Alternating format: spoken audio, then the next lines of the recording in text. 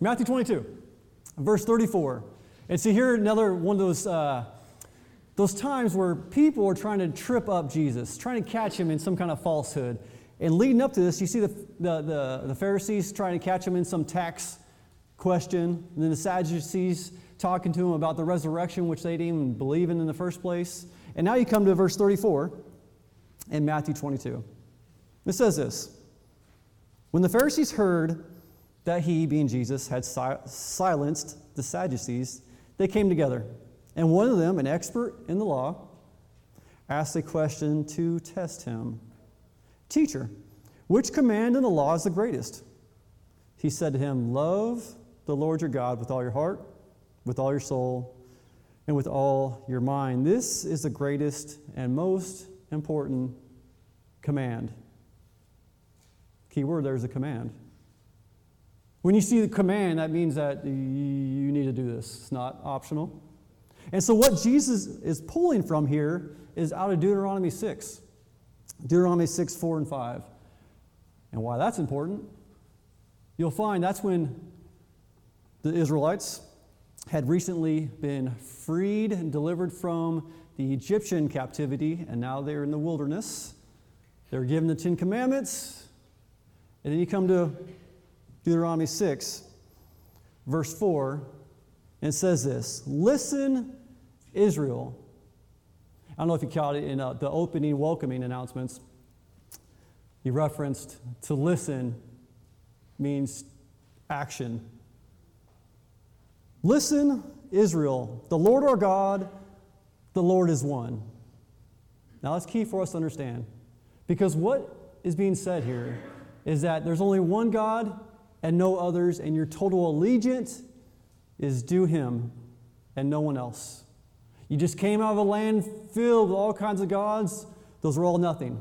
There's only one true God who's above everything all the time, always, and he deserves your undivided devotion. Then verse 5 in Deuteronomy 6 says, love the Lord your God with all your heart, with all your soul, and with all your strength. And this with all your heart concept is not what we take it for today. It's not just emotions.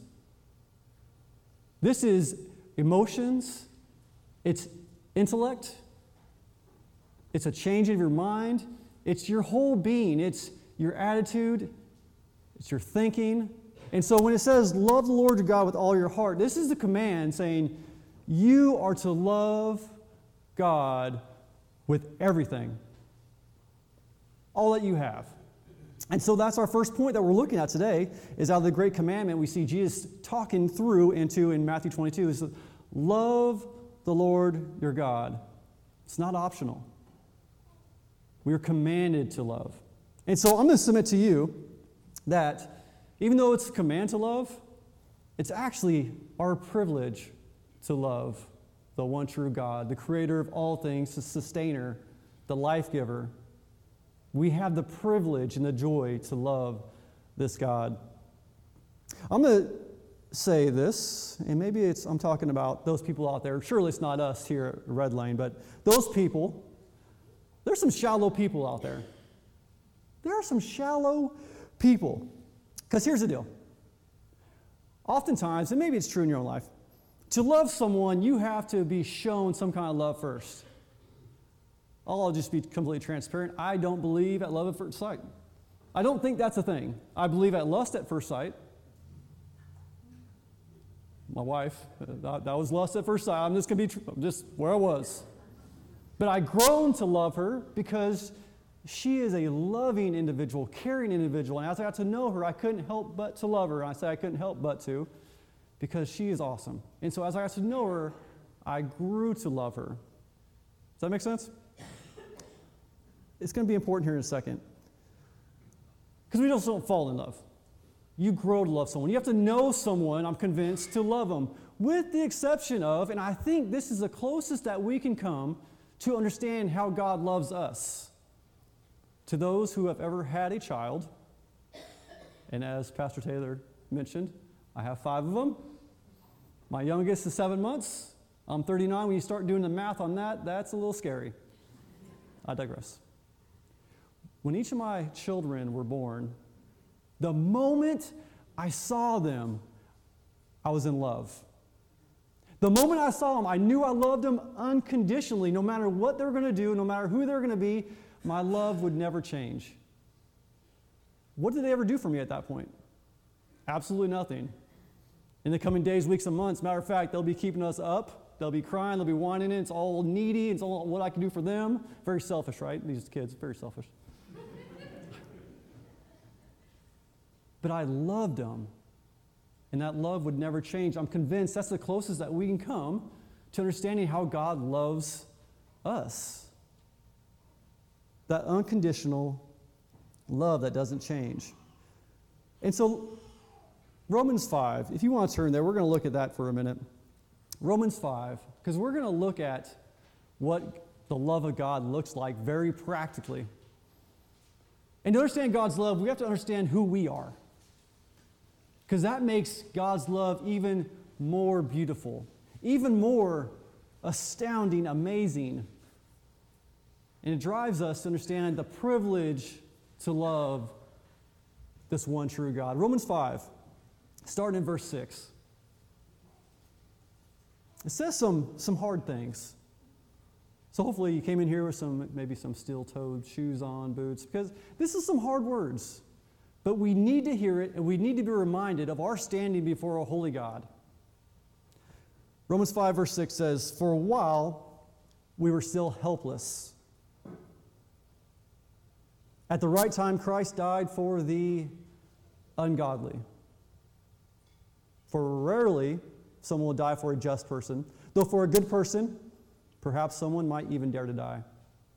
But God proves His own love for us, that while we were still sinners, Christ died for us." Let me just pause just for a second, because already this is a we thing, we're called helpless.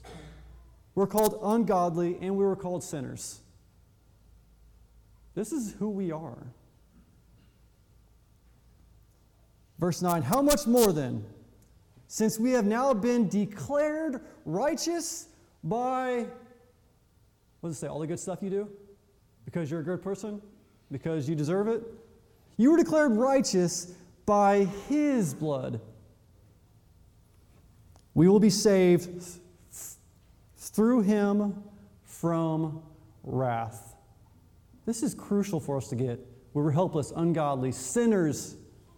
Can't do anything to deserve to be saved from the wrath of God that we deserve. Because God's righteous and we are not yet. Through the blood of Jesus, we're declared righteous. Verse 10 says, "For if, while we were enemies, we were reconciled to God through the death of His Son, then how much more, having been reconciled, will we be saved by His life?" We have been saved from God's wrath because of the sacrifice of God. He took our place because we were helpless, ungodly, unrighteous, sinners, enemies, hostile to God. He stepped in and took our place and saved us from the wrath that we deserved through faith. Through faith alone, in Christ alone. Verse 11 continues, "And not only that, but we also rejoice in God through our Lord Jesus, through whom we have now received this reconciliation." The term reconciliation means there's two enemies, they're hostile towards each other, but someone or something steps in and brings two parties back together in peace. And that's what Jesus did on our behalf. We were enemies of the one true God, but yet God stepped in and did something about it. He reconciled us to Himself. And to take this a step further, this is interesting and maybe disturbing and somewhat disgusting. Isaiah 64, verse 6 says this, all of us.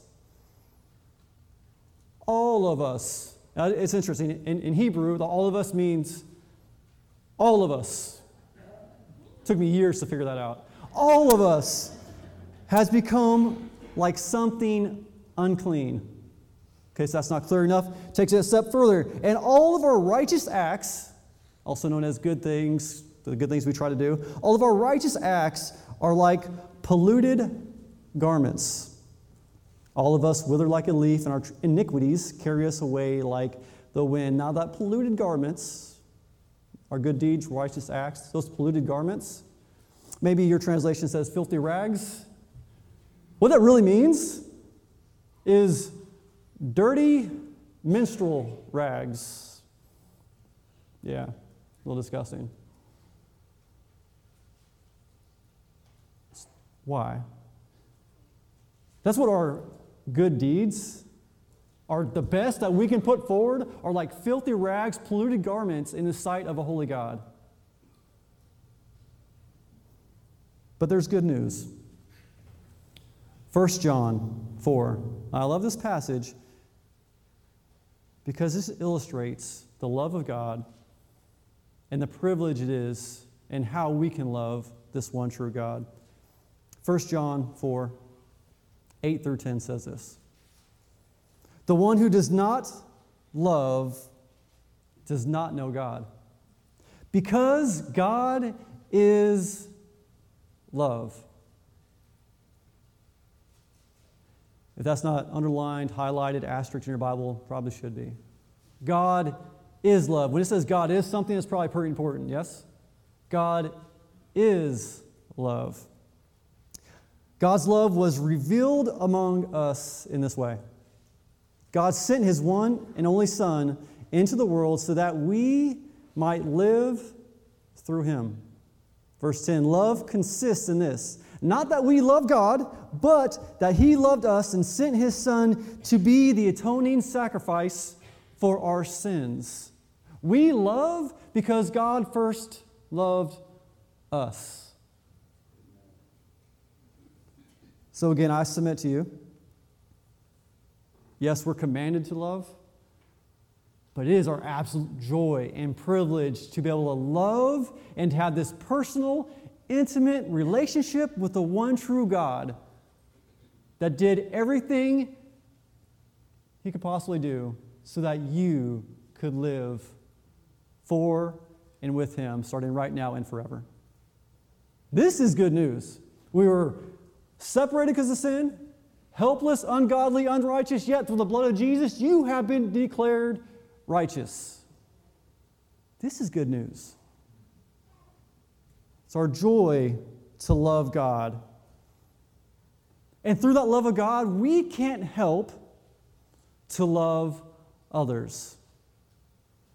So if you're a note taker, the second thing we're going to touch on is loving others. Love of God in us flows naturally to loving those around us. So again, back to the great commandment, Matthew 22. Again, He said, verse 37, He said to him, love Lord your God with all your heart, with all your soul, with all your mind. This is the greatest and most important commandment. And He continues in verse 39. The second is like it. Love your neighbor as yourself. All of the law and the prophets depend on these two commands. Pretty important. Probably should take note. Love God, loving your neighbors. And so who is your neighbor? I'm glad you asked. In Luke 10, that same question was asked. And you can turn there. Luke 10, verse 25. Again, the expert in the law is talking to Jesus. In Luke 10, verse 25, verse 25 says this. Then an expert in the law stood up to test him being Jesus, to test him, saying, Teacher, what must I do to inherit eternal life? Now, like a lot of the answers Jesus gives, it's just interesting how He gets to answer this question. So, what must I do to inherit eternal life? So Jesus asked, well, what's written in the law? So this man, he answers in verse 27, love Lord your God with all your heart, with all your soul, with all your strength, and with all your mind, and your neighbor as yourself. You've answered correctly, He told him. Do this, and you will live. It's interesting, right? Because we know that eternal life is through faith alone. Yet the love of God has a transforming effect to where that faith is now lived out for God's glory and for others' good. Do this and you will live. Then verse 29, maybe like many of us, but wanting to justify himself, he asked Jesus, "And who is my neighbor?" And Jesus said, "I'm glad you asked." No, he didn't say that, but he answers it in verse 30. He says, Jesus took up the question and said, like in true Jesus fashion, he gives a parable, a story, parable to illustrate and to teach a point. So this story parable he tells them, he says, a man was going down from Jerusalem to Jericho and fell into the hands of robbers. They stripped him, beat him up, and fled, leaving him half dead. Now let me give some context here. This was a path that was commonly traveled, a long path, and known to be a little dangerous because of the remoteness of it.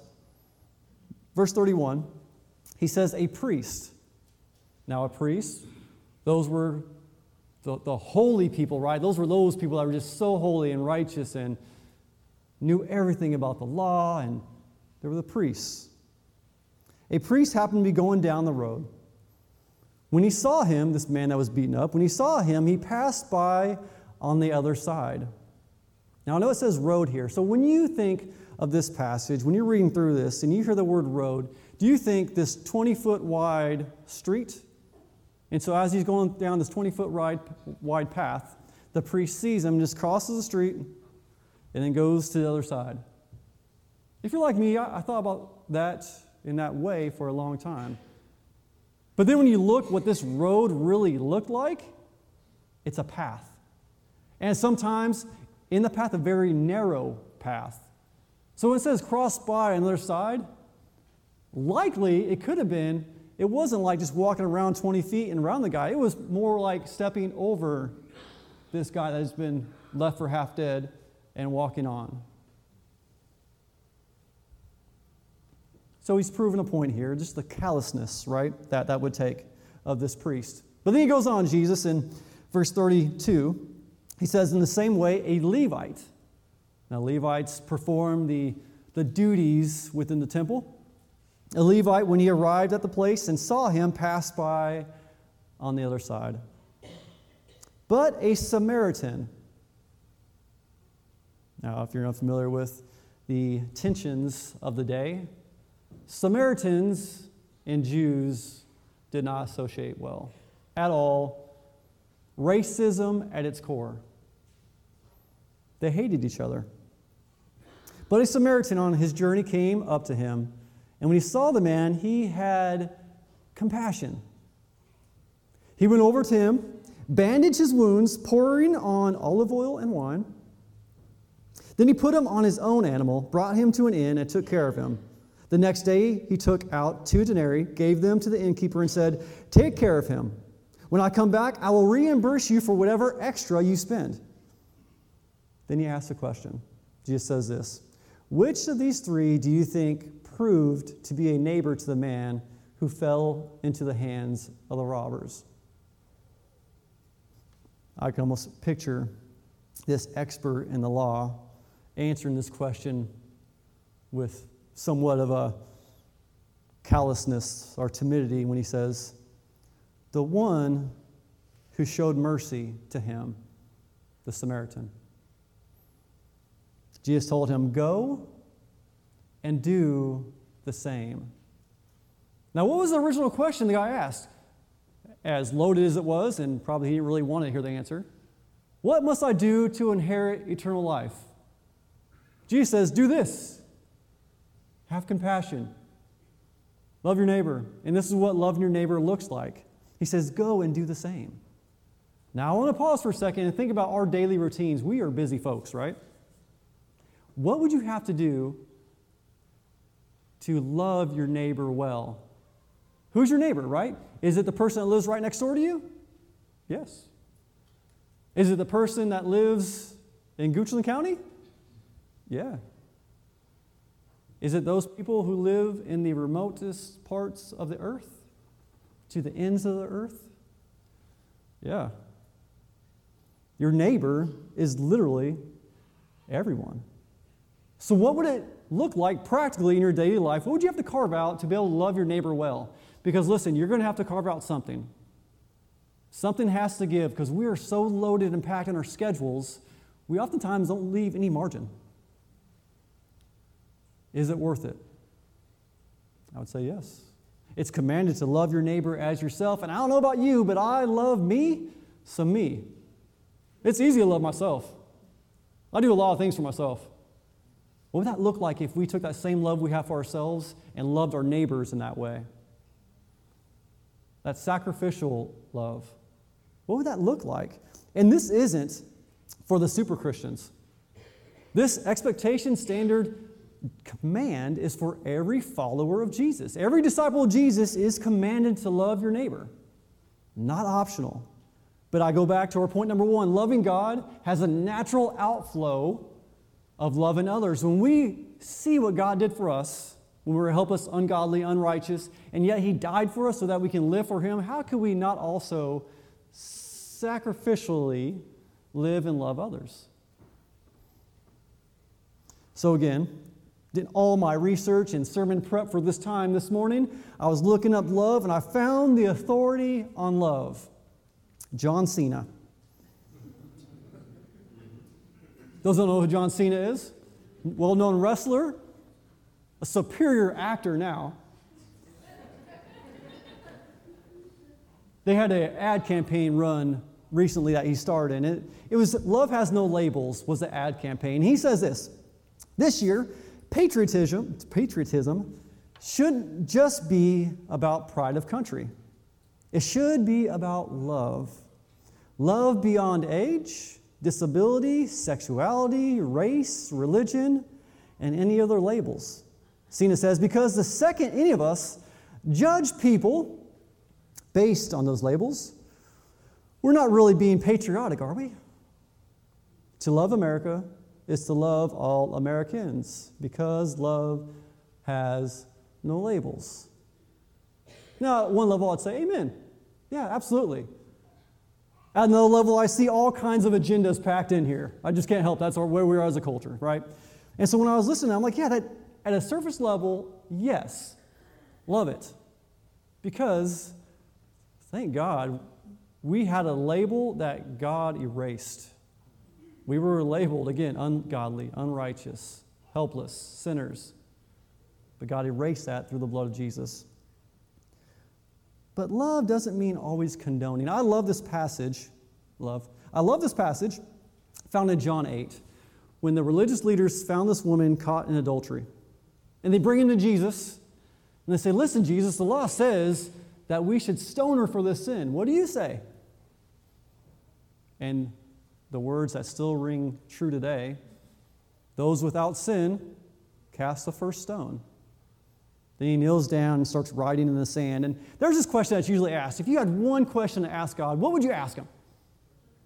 I'm going to ask Him, what were you writing in the dirt? That's what I want to know. What were you writing in the dirt? And he looks back up in John 8, verse 10 says, when Jesus stood up, He said to her, woman, where are they? Has no one condemned you? No one, Lord, she answered. Neither do I condemn you. Also known as, you're forgiven, yes? Is that where the conversation stopped? No. Neither do I condemn you. And Jesus said, go from now on and do not sin anymore. Listen, loving others involves difficult conversations. It doesn't say, yeah, you're forgiven. Yeah, forgive, but don't do it anymore. Like sin is sin is sin. So yes, God has a standard, and He is a forgiving, gracious, loving God. He's also just and righteous. Go and sin no more. We make a big deal of love in our culture, but usually that means accepting everything and not judging anyone. We're called as Christians to judge, but not in a way that's condemning. That's not our role to condemn, but we're called to judge the fruit, right? So love has no labels, yet it doesn't mean accepting everyone all the time with just wide open arms at a deeper level, right? Yes, accept love people, but not condoning. Does that make sense? I just feel as a culture, we're going down a road that's just that condones everything. Yeah, you're fine. You don't need to change. That's not what Jesus said. That's not who God is. But praise God, He's a forgiving, just, gracious, loving God. So, love your enemies. Matthew 5:43 and 44, Jesus says this, "You have heard it, that it was said, love your neighbor and hate your enemy. But I tell you, love your enemies and pray for those who persecute you." We're talking about loving others. Who are those others? They're the sinners. They're adulterers. There's a least of these, which we are as well. The difference maker is Jesus. There are enemies. There are those people that hate you. You see some atrocities that are being done in the nations to Christians. But we're still called to love those people and to pray for them. Pray for those who persecute you. We're called to love one another. When you see the love one another's in the New Testament, usually talking about other brothers and sisters in Christ. Loving one another, John 13:34 and 35. Jesus says, "I give you a new command," aka not optional. A new command, love one another. Just as I have loved you, you are also to love one another. Now here's the kicker. Verse 35. "By this, everyone will know that you are my disciples, if you love one another." That is impactful for me. And when we were starting to go down the path of praying and discerning and seeing what does this the way church look like lived out, this is what drove us to heavily emphasize small group ministries in homes. Because I want those around us to be able to see how we love one another and be invited in to our homes. Because they will know us by our love. There's a beautiful thing that happens when we gather together as a church. We come in here, all different backgrounds, history, baggage, ethnicities, ages, and yet we all are unified because of Christ Jesus. That's powerful. In a world that's so divisive, with people like us coming together and can love one another well, because of Christ Jesus, people are looking and seeing that, and that's powerful. They will know you by your love for one another. But it's hard. We all come from different viewpoints and backgrounds, and I'm convinced God commanded us to love one another because it's difficult. And we have to rely on God to be able to love one another well. I believe it's our sin at our core that causes that issue. There's a story about this biker woke up one morning after a binger, woke up early, smelling like just alcohol, and decided to go to church. He felt some level he needed to go to church, so he did. He walked into a church building, came in, people gave him a funny look, long hair, tattoos, t-shirt, ripped jeans, didn't smell great.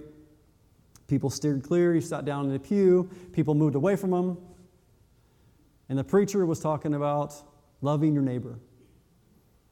And so he enjoyed it. He enjoyed the songs. He enjoyed the sermon, stayed through the whole thing, enjoyed it so much he wanted to make a point to go talk to the pastor after, shake his hand.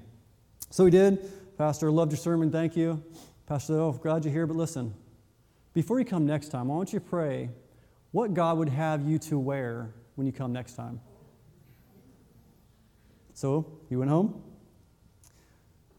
He came back the next Sunday, still dressed the same way, yet not smelling like alcohol like the previous Sunday. Stayed through the whole thing, and this time it's like the pastor was looking for him.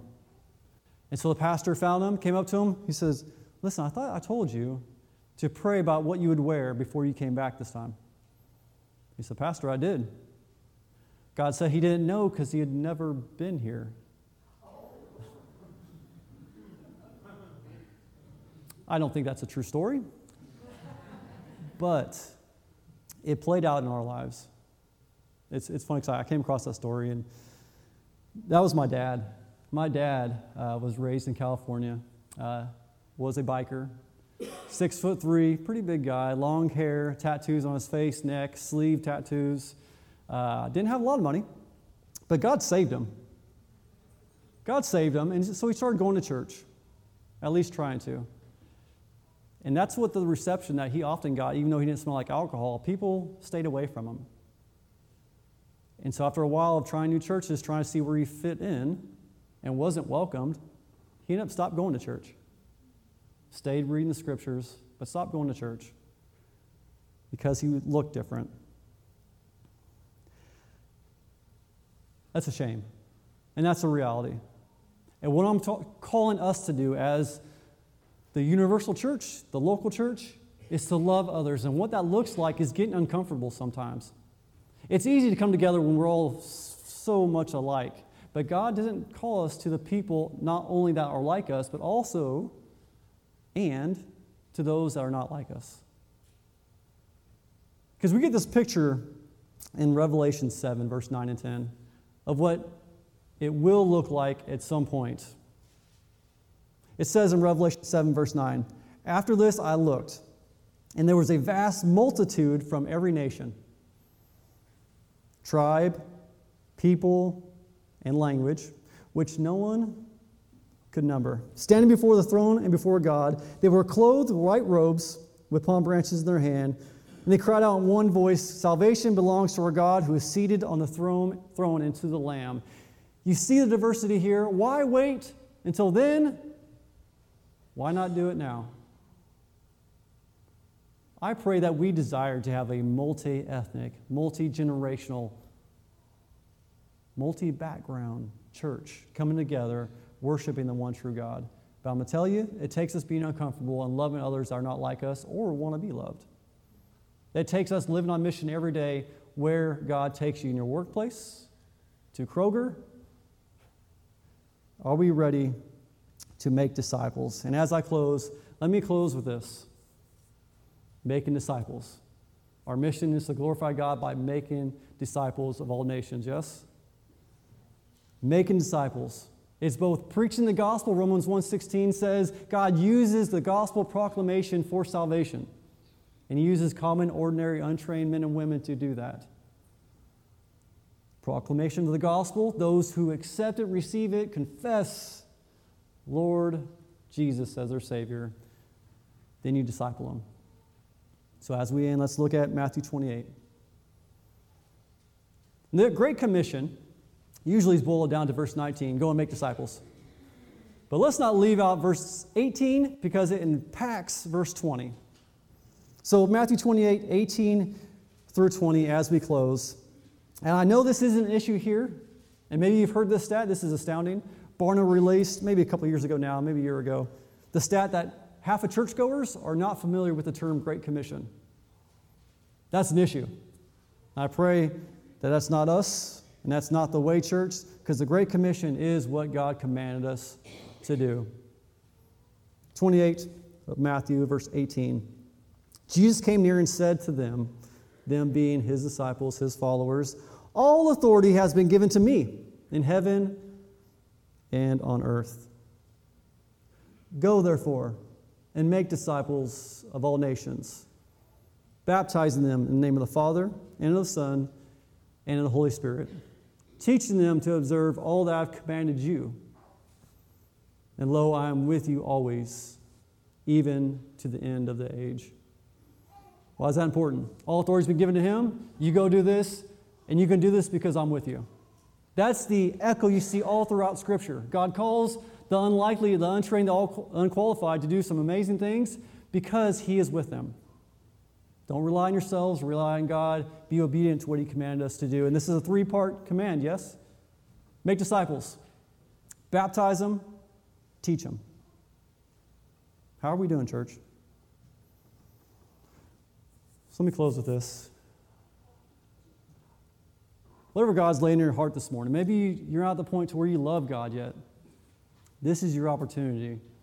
Maybe you've seen the love of God poured out to you for the first time. This is your opportunity to respond. I know when God's word is proclaimed, it doesn't return void. What's God doing in your hearts? Maybe you just need to spend some time just saying, how have I been loving my neighbors? Maybe you need to repent for not loving your neighbors, maybe even hating your neighbors. Let me leave us with this. Romans 10, verse 9. If you confess with your mouth Jesus is Lord and believe in your heart that God raised him from the dead, you will be saved. One believes with the heart, resulting in righteousness, and one confesses with his mouth, resulting in salvation. For the Scripture says, everyone who believes on him will not be put to shame. In Ephesians 2:8-9, for by grace you have been saved through faith. Not of yourselves, it is the gift of God, not as a result of works, so that no one can boast. Let me pray for us. If God's laying anything on your heart you want someone to pray for, Pastor Taylor, or pray with, Pastor Taylor will be up front. We'd love to receive you. Just respond to what God's laying on your heart. This is your time to respond to God's word in a way that's glorifying to God and good for us. Let me pray for us. Father, Lord, I'm so grateful for who you are. I thank you for this opportunity to gather with brothers and sisters in Christ to worship you, the only one that deserves our love and our praise and our adoration. Lord, we thank you for what you're doing, Father. We thank you for calling us to yourself. We thank you for just the grace that you've given us. Father, I pray you lead us in a way that loves others well, that reflects your love for us to those around us that are hurting, who are currently separated from your love, who are searching for something more. Father, help us and lead us to be uncomfortable and to reach those who need you so desperately. Father, let us count it a joy and a privilege to love you, to know you, and to make you known. Father, we thank you for this time. God, we pray this in the most wonderful and powerful name of our Lord and Savior Jesus.